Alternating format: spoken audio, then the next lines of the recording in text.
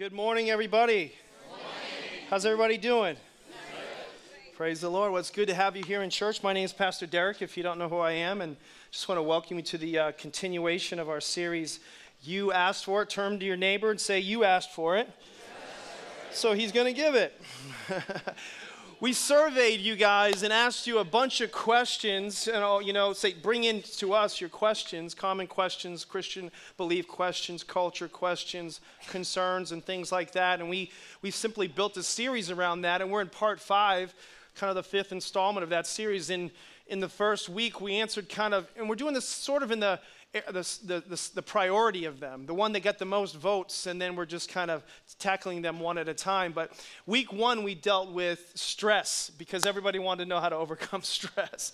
So that's kind of one of those felt need messages. And then in week 2, we dealt with a very important subject, and that is kind of like, how do I find my purpose? How do I know this is what God has for me in my life? Really important question. Absolutely think that's a must for any Christ follower. And third week, we dealt with a controversial subject. Are we living in the last days? And kind of condensed these eschatological events into one message. And so if you want an oversimplification of a massive topic, you definitely want to go online and watch the Last Day message. And then last week, we had one of our very own, Pastor Deej, bring a fantastic message answering a variety of questions. Can we give it up for Pastor Deej?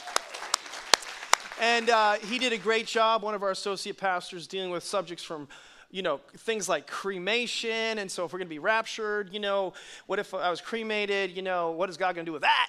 And then all the way from that to the subject and sensitivities of suicide. And so it was a very relevant and difficult task. And this week, no exception, you guys asked for a very kind of difficult topic to be addressed, and the question that you came up with is a really hot topic. That's my key word there. It's a hot topic.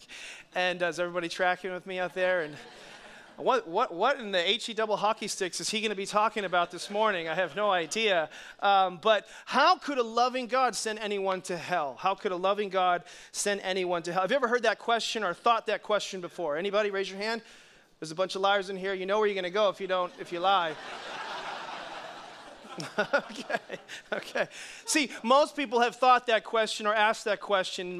Many cases, people have asked that question in an accusatory tone. In other words, if he was such a loving God, how could he send people to hell? And some people, well-meaning, have asked the question more as an inquiry or just it's inquisitive. I just want to know, if he's loving, then what about this? I mean, the crime, doesn't fit the punishment. The punishment doesn't fit the crime. Is everybody tracking with me? And so I'm going to give you 2 main points to simplify a massive subject, and it's going to be based on kind of a bunch of different texts, but the 2 main texts that I'm going to be talking from is Romans chapter 1 and then Isaiah chapter 5. Now, Romans 1, actually, the book of Romans, if you're a new Christ follower, if there was a book that some people would say the Gospel of John, but if there was one book in the Bible that you could have to learn about your faith and understand Christianity and its belief system, it would be the book of Romans. Romans chapter 1, maybe Romans 6 and Romans 8, probably really meaty chapters. But Romans 1 is packed full of stuff inside of that. And so we're going to highlight that particular chapter probably the most this morning. But here's 2 things you need to understand to answer this difficult question. The first one, write this down if you're taking notes. The first answer is basically this. God is a just God. Everybody say that. God is just. So in other words, God will never give an unjust judgment to any person. You need to know this as a Christ follower. This is a conviction of Christianity, that God will never give an unjust judgment. He'll never judge someone unjustly, any person. So that statement leads us to another question, kind of a classical question, not classical in the sense that you might think, but just it's so common. It's a classic. And basically the classic question is how God, if God would send somebody to hell, what about people who've never heard the gospel before? What about them? What about the people, who are in the unreached people groups of the world where nobody's ever gone there and shared the gospel of Jesus Christ? If the gospel is so important and everybody needs good news, what if they didn't get the good news in the first place? What about the people who came before Jesus? even came to the earth? What about them, those who died? What about those kind of questions that people have? People want to know these kind of things, and it all leads in. It's all in this kind of same bucket.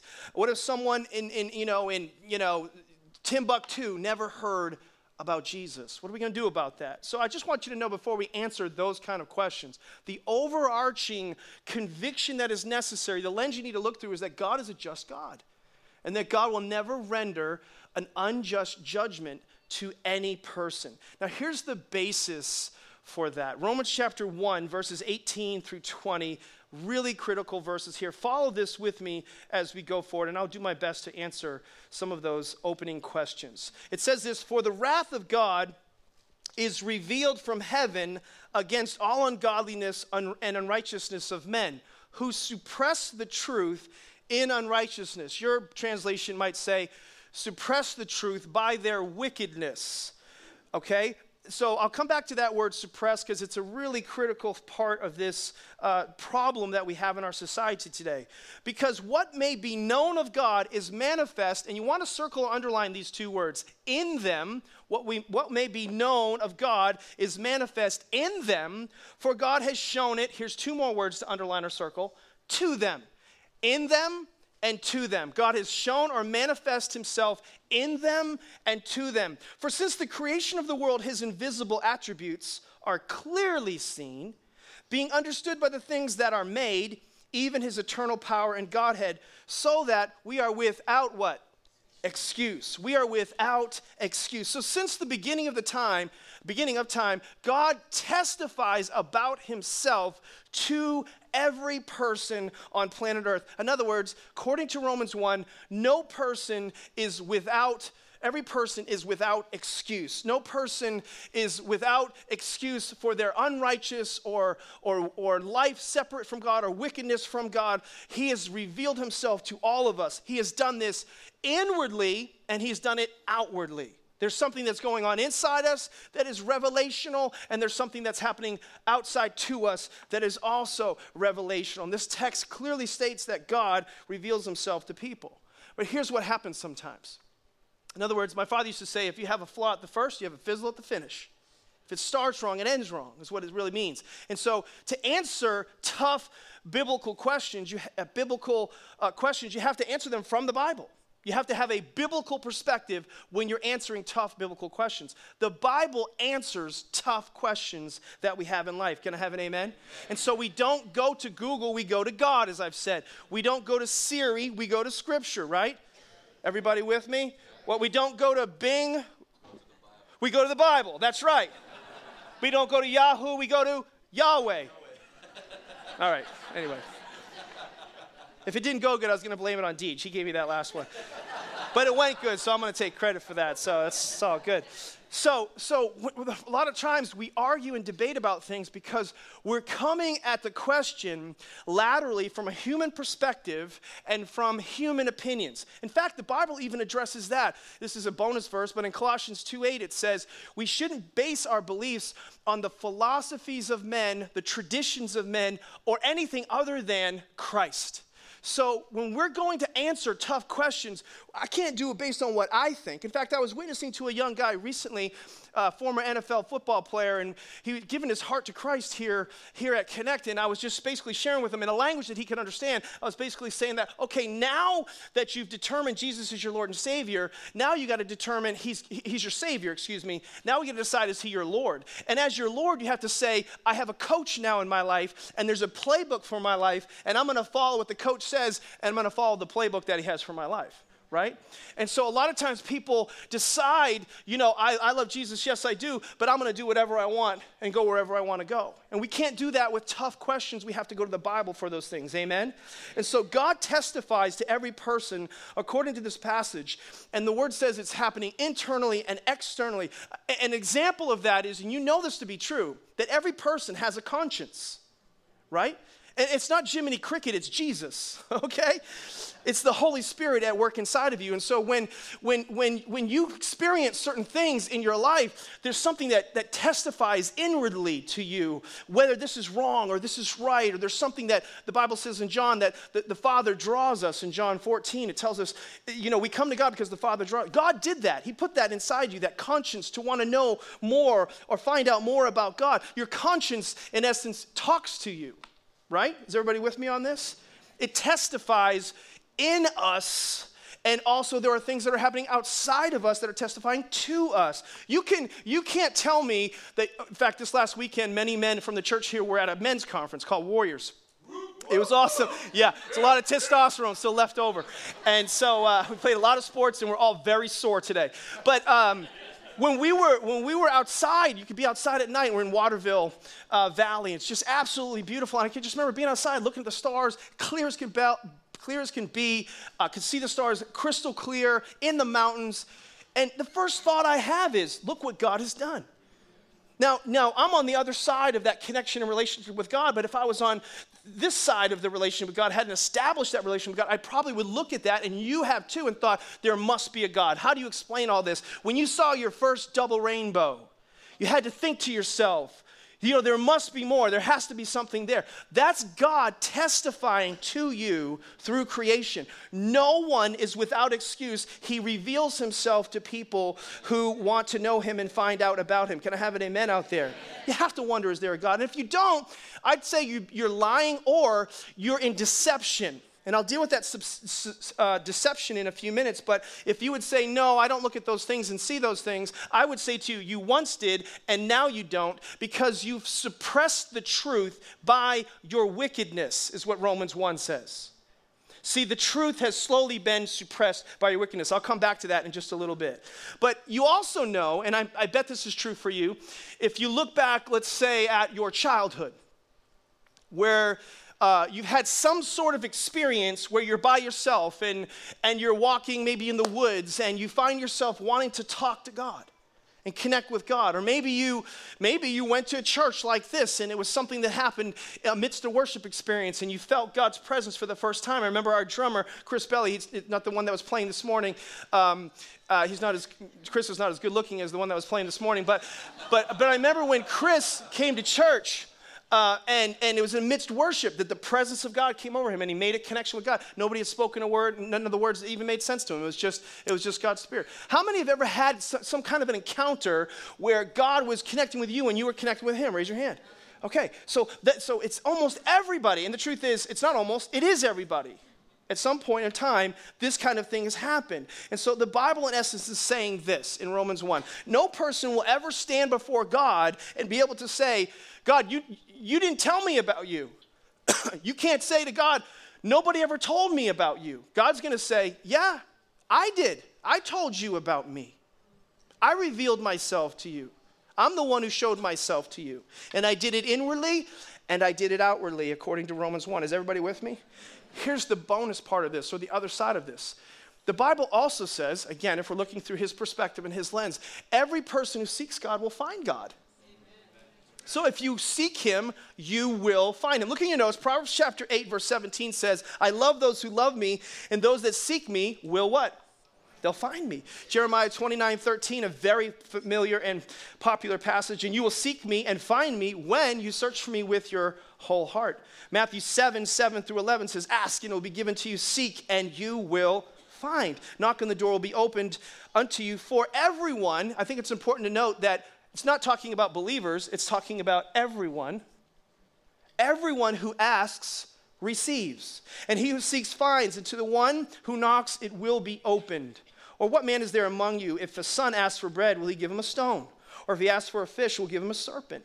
If then, you being evil, know how to give good gifts to your children, in other words, you being evil means you not being perfect, know how to give good gifts to your children, how much more will your Father who's in heaven give you good things to those who ask him? So this is what it's saying is, we got people this way that are doing good to people, but sometimes we look this way and think God would do something bad to us. No, God is way better than us, and he would only give us good things. Okay? So the lens that you look through is so important. It's like your view of God will determine your relationship with him. Acts 17:26, it says this. Here he's talking to the whole world. It says, and he has made from one blood every nation of men. This is talking about the Genesis account, the first human beings on the planet, Adam and Eve. In other words, let me back up and say this. Have you ever been somewhere where somebody had the same last name as you, but you don't know them, but you thought maybe we're related? Anybody ever thought that? I had somebody just friend request me whose last name was Fry, and I'm sure she was doing that because she thought we were related. I kind of looked before I didn't accept it, by the way, because when I looked at her Facebook, I was like, oh, no way, Jose. And, but I think she thought maybe we're related. But let me just say this. The scripture is saying that because of Adam, we're all related. So you look around you, you're all related, okay? Turn to your neighbor and say, what's up, cuz? Turn to that, say that, right. Okay, see, what's up, cuz? What's up? So it's saying he has made from one blood every nation of men to dwell on the earth. Listen to this. To dwell on the earth and has, this is key. Listen to me now. Listen to your pastor.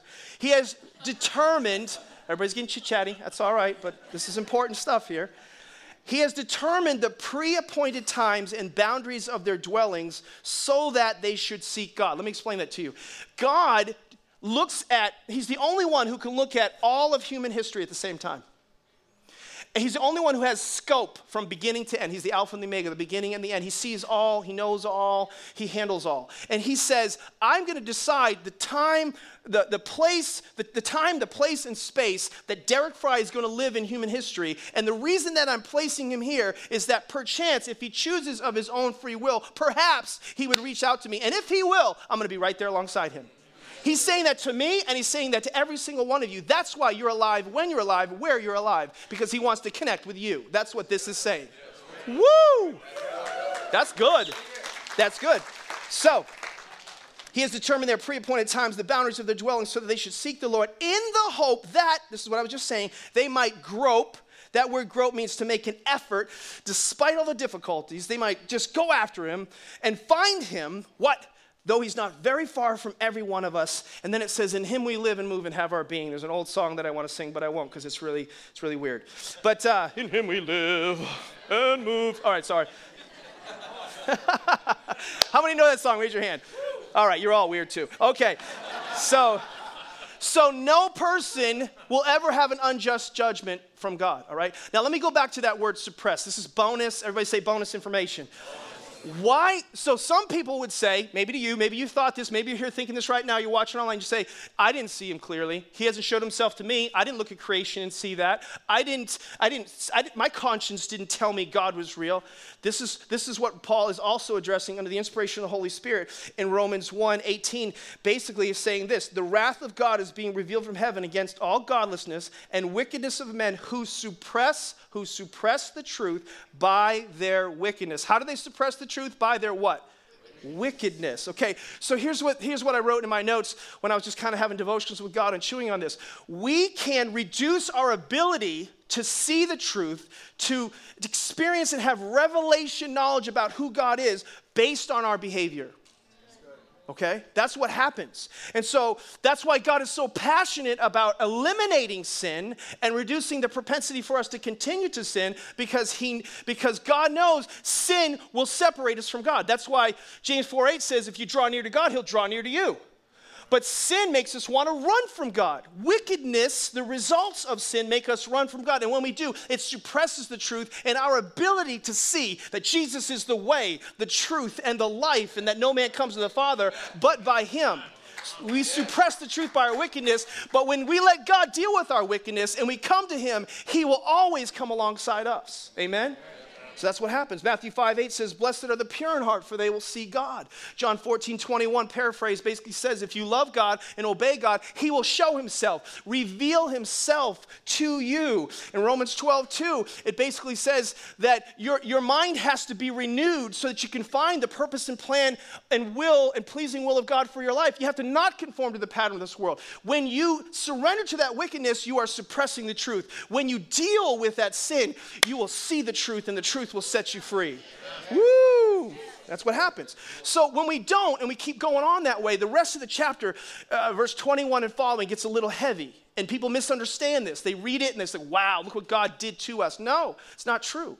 It basically says that because of our wickedness, God relents, or he turns us over, or one of the words it says is, in many translations, he gives us over. He gives us over to three different things. He gives us over to our sinful desires, our shameful lusts, and a depraved mind. That give us over isn't his vengeance. It's not his revenge on us. It's his release of us.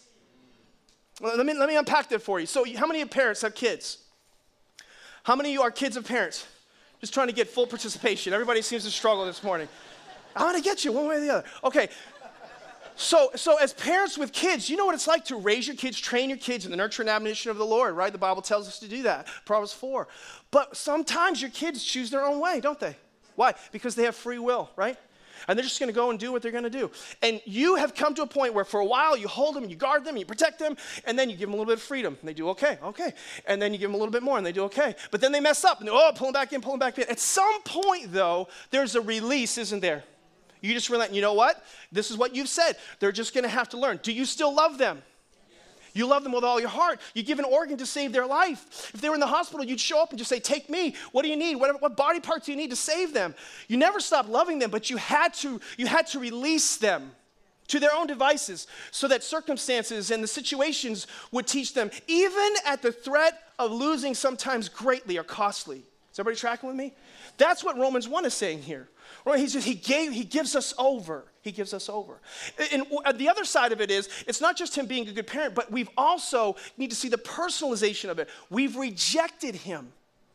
We've rejected him. Have you ever been rejected by your children? I have. It hurts. Now, next to my wife, it's the most painful thing to be rejected by your children. You're doing everything you can, and they don't understand you.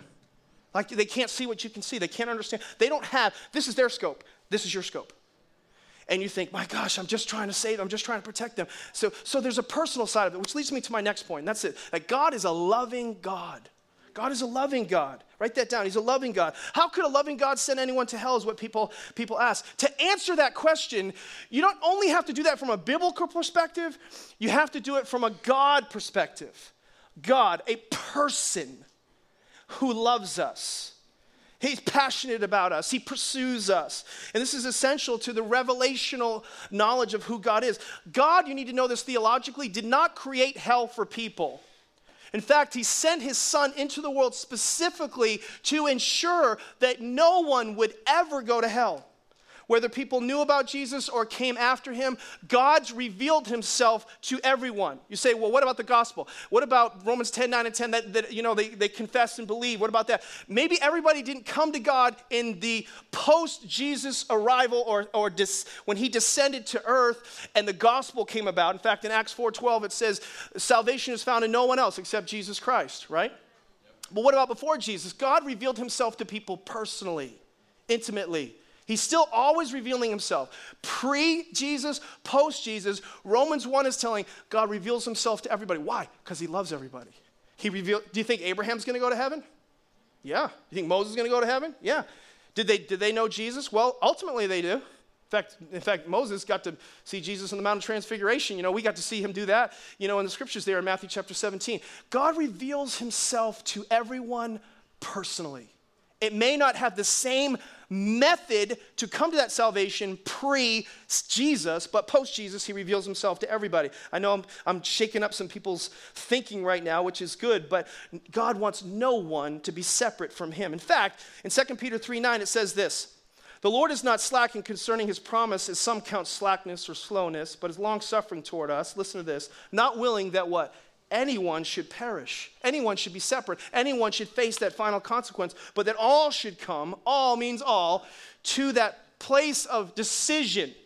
Repentance is the Greek word metanoia. It means to change your mind.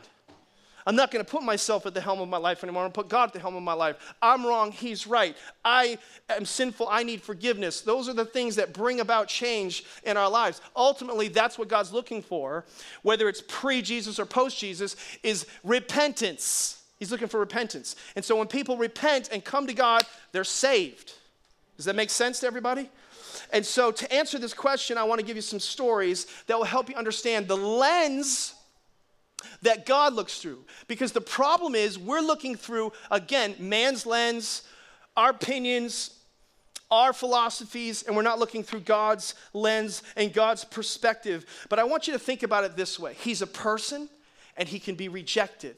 And so man can perform this inexcusable, rebellious rejection of him, and we see it all through humanity. I want to give you 4 stories that kind of depict this. Listen to this. Isaiah 14 in your notes and Revelation 12 talk about Lucifer, who eventually went renegade and was later named Satan, but Satan and the angels rejected God. Think about this. Lucifer rebelled against God. He was able to distort truth and get 1/3 of all the angels to follow him. He was the worship leader in heaven, which was a pretty prominent, prestigious role in heaven, to be the worship leader of all of heaven. How many would agree with that?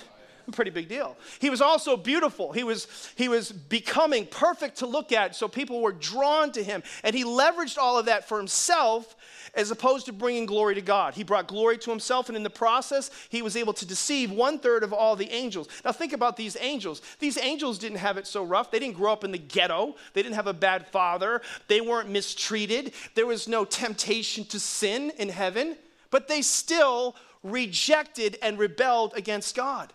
That hurts. That hurts God. In fact, as a result, God ultimately, because of this rebellion and rejection, he throws Satan, he hurls Satan like lightning from heaven to the earth. The Bible says like a flash. Like you think you know a person who has a fastball. God had the biggest fastball in all of human history, and he throws Satan to the earth. And most theologians, and I believe that's when hell was formed, and many theologians believe that Satan and all the angels were thrown to the center of the earth. And so this is what happens right there in that particular moment. But the Bible tells us in Matthew 25:41, that hell was created for not man, but Satan and all his fallen angels. It wasn't created for you and me according to Scripture. It's very important for you to understand that. But have you ever been rejected before? I was just talking about the rejection you can face from your kids. Does it hurt? Yeah, I don't think there's a greater hurt than rejection. But I think we have, we look at God as like this sterile, clinical, emotionless, just like a cyborg, when he can be hurt, he can be grieved, he can be angry, he can cry. The emotions that you have, God gave you. You were created in his image. He was rejected when people turned against him and rebelled against him. Here's another example. He later creates man, and of course he does it in his image and giving him a will and feelings and emotions and all of that. And the first two that he created, Adam and Eve, rejects God. Now think about their circumstances. They did not know God. They knew God very well. The Bible says they walked and talked with God in the cool of the day. I mean, can you imagine like the intimacy of relationship that we long for today? They had that just granted to them out of the gate. And on top of that, they had a perfect marriage. I mean, everything they said to each other, they understood. Woo! No matter how many words, it could be few, little, it all worked out. They had perfect environment. The day like yesterday was every day. It was just perfect bodies. Everything just looked perfect year round, every single year after year after year. There was no drop, stop, and roll. Everything worked forever. All right? They had a perfect God, a perfect loving relationship with God, yet they rejected God. There was no sin at that time. They allowed sin to come in. Third story is Jesus was also rejected, and we actually killed him. Humanity killed him in Matthew 27:22, and I'll come back to that in a little bit. But God went out of his way. From his perspective, God's trying to create an opportunity to restore that which was broken. Fellowship has been lost because of sin. Sin separates.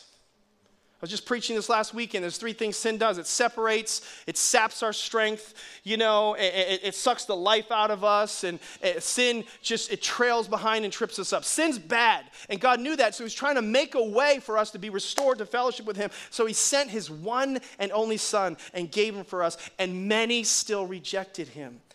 Listen to this. Later, we talked about this at the end times message that we had just a couple of weeks ago. I put a timeline on the screens for you to see that there's a distinction between the rapture and the second coming. How many remember the distinction that I drew out? Just an oversimplification. But the second coming, when Jesus comes the second time to earth, he will rule and reign, the Bible says, for 1,000 years, a millennium. And during that millennial reign, basically Satan is going to be thrown into a bottomless pit. He's going to have to remain there kind of in prison for a time. And while he's there, we will rule and reign on the earth. But after that 1,000 years, he's going to be given a temporary release to come out. And when he does, he is going to still have the ability, and people will still follow him and be deceived by him and reject God. It's amazing, just amazing that could happen. And see, we don't realize that at the end of all of this life we now live in, the earth that we hold on so tightly, the things in it or whatever, it's all corruptible. It will all be destroyed. God's going to recreate this earth. A new heaven and a new earth, the Bible talks about in the book of Revelation. Why does he do all that? Because all he really wants, and all that you can give God, you can't give him gifts, you can't give him something that he doesn't already have. All he's looking for is a family. He wants us all to be together. His goal is to have a big family reunion. And so he has to deal with this thing called sin. But the greatest gift God ever gave us outside of the relationship with him, obviously Christ is the greatest gift he ever gave us. But the greatest gift in creation is free will. Free will. Free will is the most powerful spiritual muscle of the soul. Choice. All right? Now listen to this. I want you to think about this. Think about this through a parental lens as well. It might help you. But you got to understand, the Bible says in 1 John 4 that God is love. It doesn't say has love. It doesn't say does love. He is love embodied, okay? Now, absolute love requires free will. You cannot say you really love somebody if you don't give them the choice to love you back. Absolute love requires free will. Absolute free will, listen, requires absolute boundaries. Let it sink in. So if you're going to give somebody free will choice, there has to be a choice to do what's right, choice to do what's wrong, what's awesome, what's not so awesome, what's blessing, what's cursing, what's love, what's separation. Right? Is everybody tracking with me? Absolute love requires free will. Absolute free will requires absolute boundaries. Suddenly, if you look through his lens, hell, the existence of hell, becomes the ultimate evidence of his love. He loves us, and that's exactly why he had to create the ultimate boundary, hell.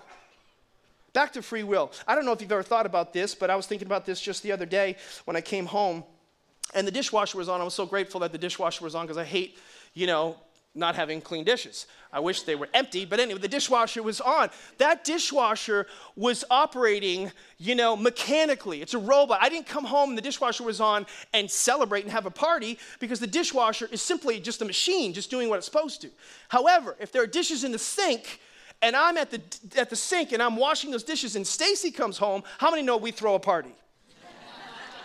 Right? If my son, when he used to live with us, takes out the trash and I didn't ask him to do that, how many know we do cartwheels down the hallway? How many know that when Hunter, our dog, gets a bath one time a year by my daughter Madison, and she does it and I didn't have to ask her, how many know we celebrate that? Because somebody did that what? Of their own what? Free will. They did that of their own free will and volition. So when somebody doesn't have to love you and they do, it's meaningful. When somebody has to love you and they do, it's meaningless. Free will. Free will. Did you know that's what makes God happy? It makes God happy when you worship. Do you know why? Because you chose to worship him. Nobody told you, you didn't have to be here this morning. You chose to be here this morning. That's why God smiles from heaven and says, look at my people that have chose to worship me this morning at Connect Community Church. And so we can't go through life and just blame God about hell. Okay? Because would God send someone to hell? The answer is no. But people send themselves there. You need to understand your eternal destination is determined by you and me, not by God. And we can't blame him. Well, you might say, well, what if that person doesn't know? They know. God's saying, I told them. God is a just God. He is a loving God. And so we have human error sponsored by Satan to turn our hearts away from God, to get us caught up in sinful behavior that will ultimately suppress the truth and keep our eyes blind to God. The Bible says, that's like there's a veil over our eyes, but when anybody repents, the veil is taken away and we can see God. All we have to do is repent to see God. But you have to choose to do that. Jim's in that chair. He's not chained to that chair. If he was chained to that chair, I wouldn't go over to Jim and say, hey, Jim, he's chained to the chair. Jim, I really appreciate you spending this time with me. He's like, no problem, I'm here all day. You know what I'm saying? Like, there's no free will in that, right? You're not chained to the chair this morning. You chose to be here this morning. You chose to get up and worship God. Some of you chose to give your gifts to God. Some of you chose to be a giver to God. Some of you chose to put God first in your life. God wants you to choose him. It's the ultimate expression of your love to him. You're not chained to a chair. Now, God chose us before all humanity. We are his creation. He chose us. But we have to choose him to be a part of his family. We're all his creation, but we have to choose to be his child. We're all his creation, but we have to choose to be a part of his family. Is everybody tracking with me this morning? And the only people in heaven are the people who chose him. And you are his creation, but you have to choose. The ultimate blasphemy. If you ever heard, some of you know this verse in the Bible and it kind of messes you up and shakes you up. Anybody ever heard about the unpardonable, unforgivable sin? Like, what is the unpardonable, unforgivable sin? Mark chapter 3, verse 29 talks about whoever blasphemes against the Holy Spirit will never be forgiven. They are guilty of, it says, eternal sin. This unforgivable sin is basically, this is what I believe, and many people believe this. The unforgivable sin is when we reject the ultimate plan of salvation. The reason it says the Holy Spirit is because the Holy Spirit is the agent of change that brings about salvation in a man's heart. This is called the doctrine of regeneration. So the ultimate unforgivable sin, where God eventually relents, it's not revenge, it's release, is when we say, I don't take your plan. I'll pay for my sins myself. People who go to hell are people who don't let Jesus pay for their sins. They decide, I'm going to pay for my sins myself. That's the ultimate blasphemy against the Holy Spirit. Now turn to Isaiah chapter 5. I think it's in your notes. I want to unpack this one verse to you. These two verses real quickly, and then we're going to conclude. Isaiah chapter 5 is this is one of those you should put into your devotions this week. And I don't know if that means anything to you, but that's when you spend time with God alone. And it's a good idea. We recommend that around here. But Isaiah chapter 5, this is a lamenting prophet, not like Jeremiah, but he's really working hard to reach the people of God. And there's some language in here, figurative language, that I want to unpack for you quickly. And I'm just going to ask you to trust me that what I'm describing is correct. I'm going to read from Isaiah 5, verses 1 through 4, and then also 11 and following. Isaiah says this, and this is speaking of things to come. Now let me sing to my well-beloved a song of my beloved. Beloved is referring to Jesus or God, regarding his vineyard. His vineyard are the people of God, the people. So it's Jesus and his people. My well-beloved has a vineyard. On a very fruitful hill, he dug it up and cleared out its stones and planted it with the choicest vines. This is God doing everything he can to make his people healthy. He built a tower. This is referring to the church or the pulpit of God in some cases. He built a tower in the midst and also made a winepress in it. The winepress is the holy representative of the Holy Spirit all throughout the scriptures. So he accepted it to bring forth good grapes, but it brought forth wild grapes. So then the prophet says, and now, O inhabitants of Jerusalem and men of Judah, judge please between me and my vineyard, me and the people. What more could I have done to my people that I have not done in it? Why then, when I expected it to bring forth good grapes, did it bring forth wild grapes? So from God's perspective, I'm doing everything I can to make them successful in this life. Verse 11, skipping down, it says, woe to those who rise early in the morning that they may follow intoxicating drink, who continue until night till wine inflames them. The harp and the strings, the tambourine and the flute, and wine are in their feast, but they do not regard the work of the Lord. They suppress the truth, nor consider the operation of his hands by their wickedness. Now, therefore, my people have gone into captivity. They've gotten into bondage because of their sin. This is what happens as a result. They can't see their bondage because they have no knowledge. Their honorable men are famished, and their multitudes dried up with thirst. And this is a theological shift here that you need to see. Verse 14. Therefore, Sheol has enlarged itself. Now, Sheol is the Hebrew word for hell In the Greek, the word for hell is Hades. Well, you see a lot of times in your Bible, depending on the translation you have, as a result of commentators are just people who have a man's opinion about certain things. They have comments about certain things. They sometimes take the word hell out of the Bible. So my problem with the translators, and many people's problem with that, is we change words and soften them up. So if I was writing an English Bible and I was trying to describe the word water and I put agua in there, people would, you start reading and you see agua, you say, well, that's not water. Well, yeah, it is. It's just a different word for water. People are doing that now with the word hell. Yet Jesus talked about hell more than any other subject in the New Testament. Not because he wanted people to go there, because he wanted them not to go there.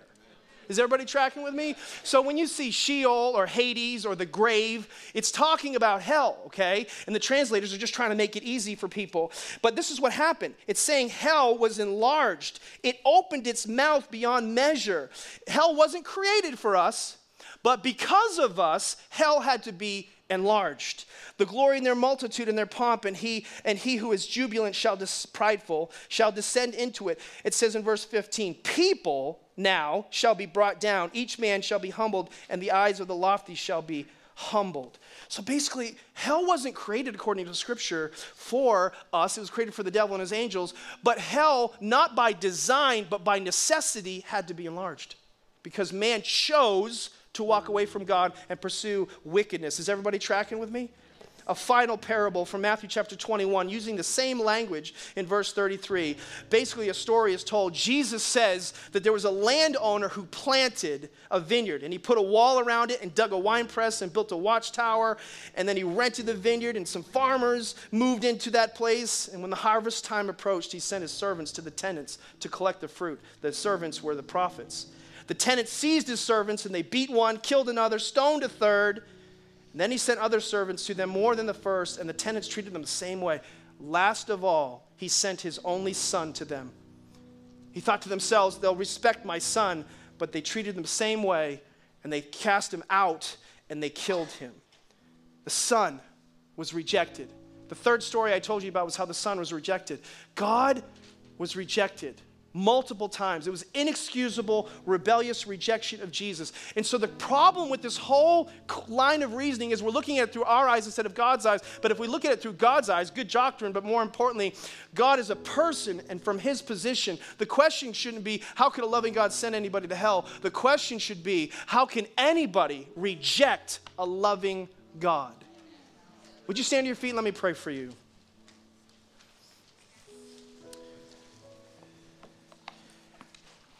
How can anyone reject a loving God? With every head bowed and every eye closed, I'd like the prayer team to come down front. I want to encourage you to receive prayer at the end of service today, because this is a very important message in a line of demarcation in your faith and walk with God.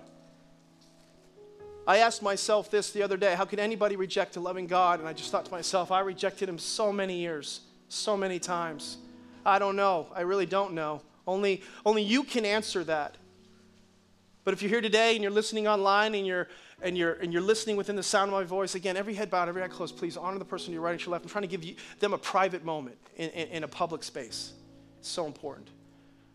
But are you ready to choose God today? Are you ready to choose God today? What will it take? What's it going to take? He went out of his way, prophet Isaiah said, to try to create an environment where we would come to God. He's put you in this time, place, and space in history that perhaps you would reach out to God. He's used circumstance and leveraged them not to make your life difficult, but to make life for you have meaning and purpose in relationship with him, and yet we still can reject him. And if you're here today and you're ready to do that no longer, but to surrender your life to Jesus, I'm going to ask you to boldly raise your hand and say, Pastor, pray for me. I don't want to leave today without making sure that I'm in right standing with God. God bless you. God bless you all over the room. Thank you. Thank you. Thank you. Thank you. Thank you. That's awesome. Yes, yes.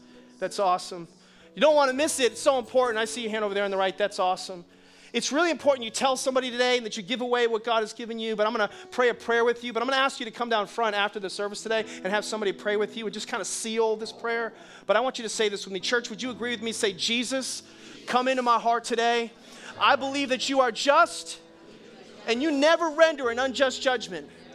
And I believe that you are a loving God and that you love me and that you care about me and that you're going out of your way to reach me. And I'm coming to you right now. I'm seeking you right now. And I'm thanking you that I can be found in Christ. And Father, I pray for every person that prayed that prayer, that they would find relationship with you and they come to know you in a personal and profound way. Change them from the inside out, Lord. I thank you that that time was split because of Jesus, and heaven and hell was split because of Jesus, and some will choose him, and many today chose to serve Jesus and follow Jesus, and for that we celebrate. And everybody said, amen and amen. Come on, let's give the Lord a big hand clap.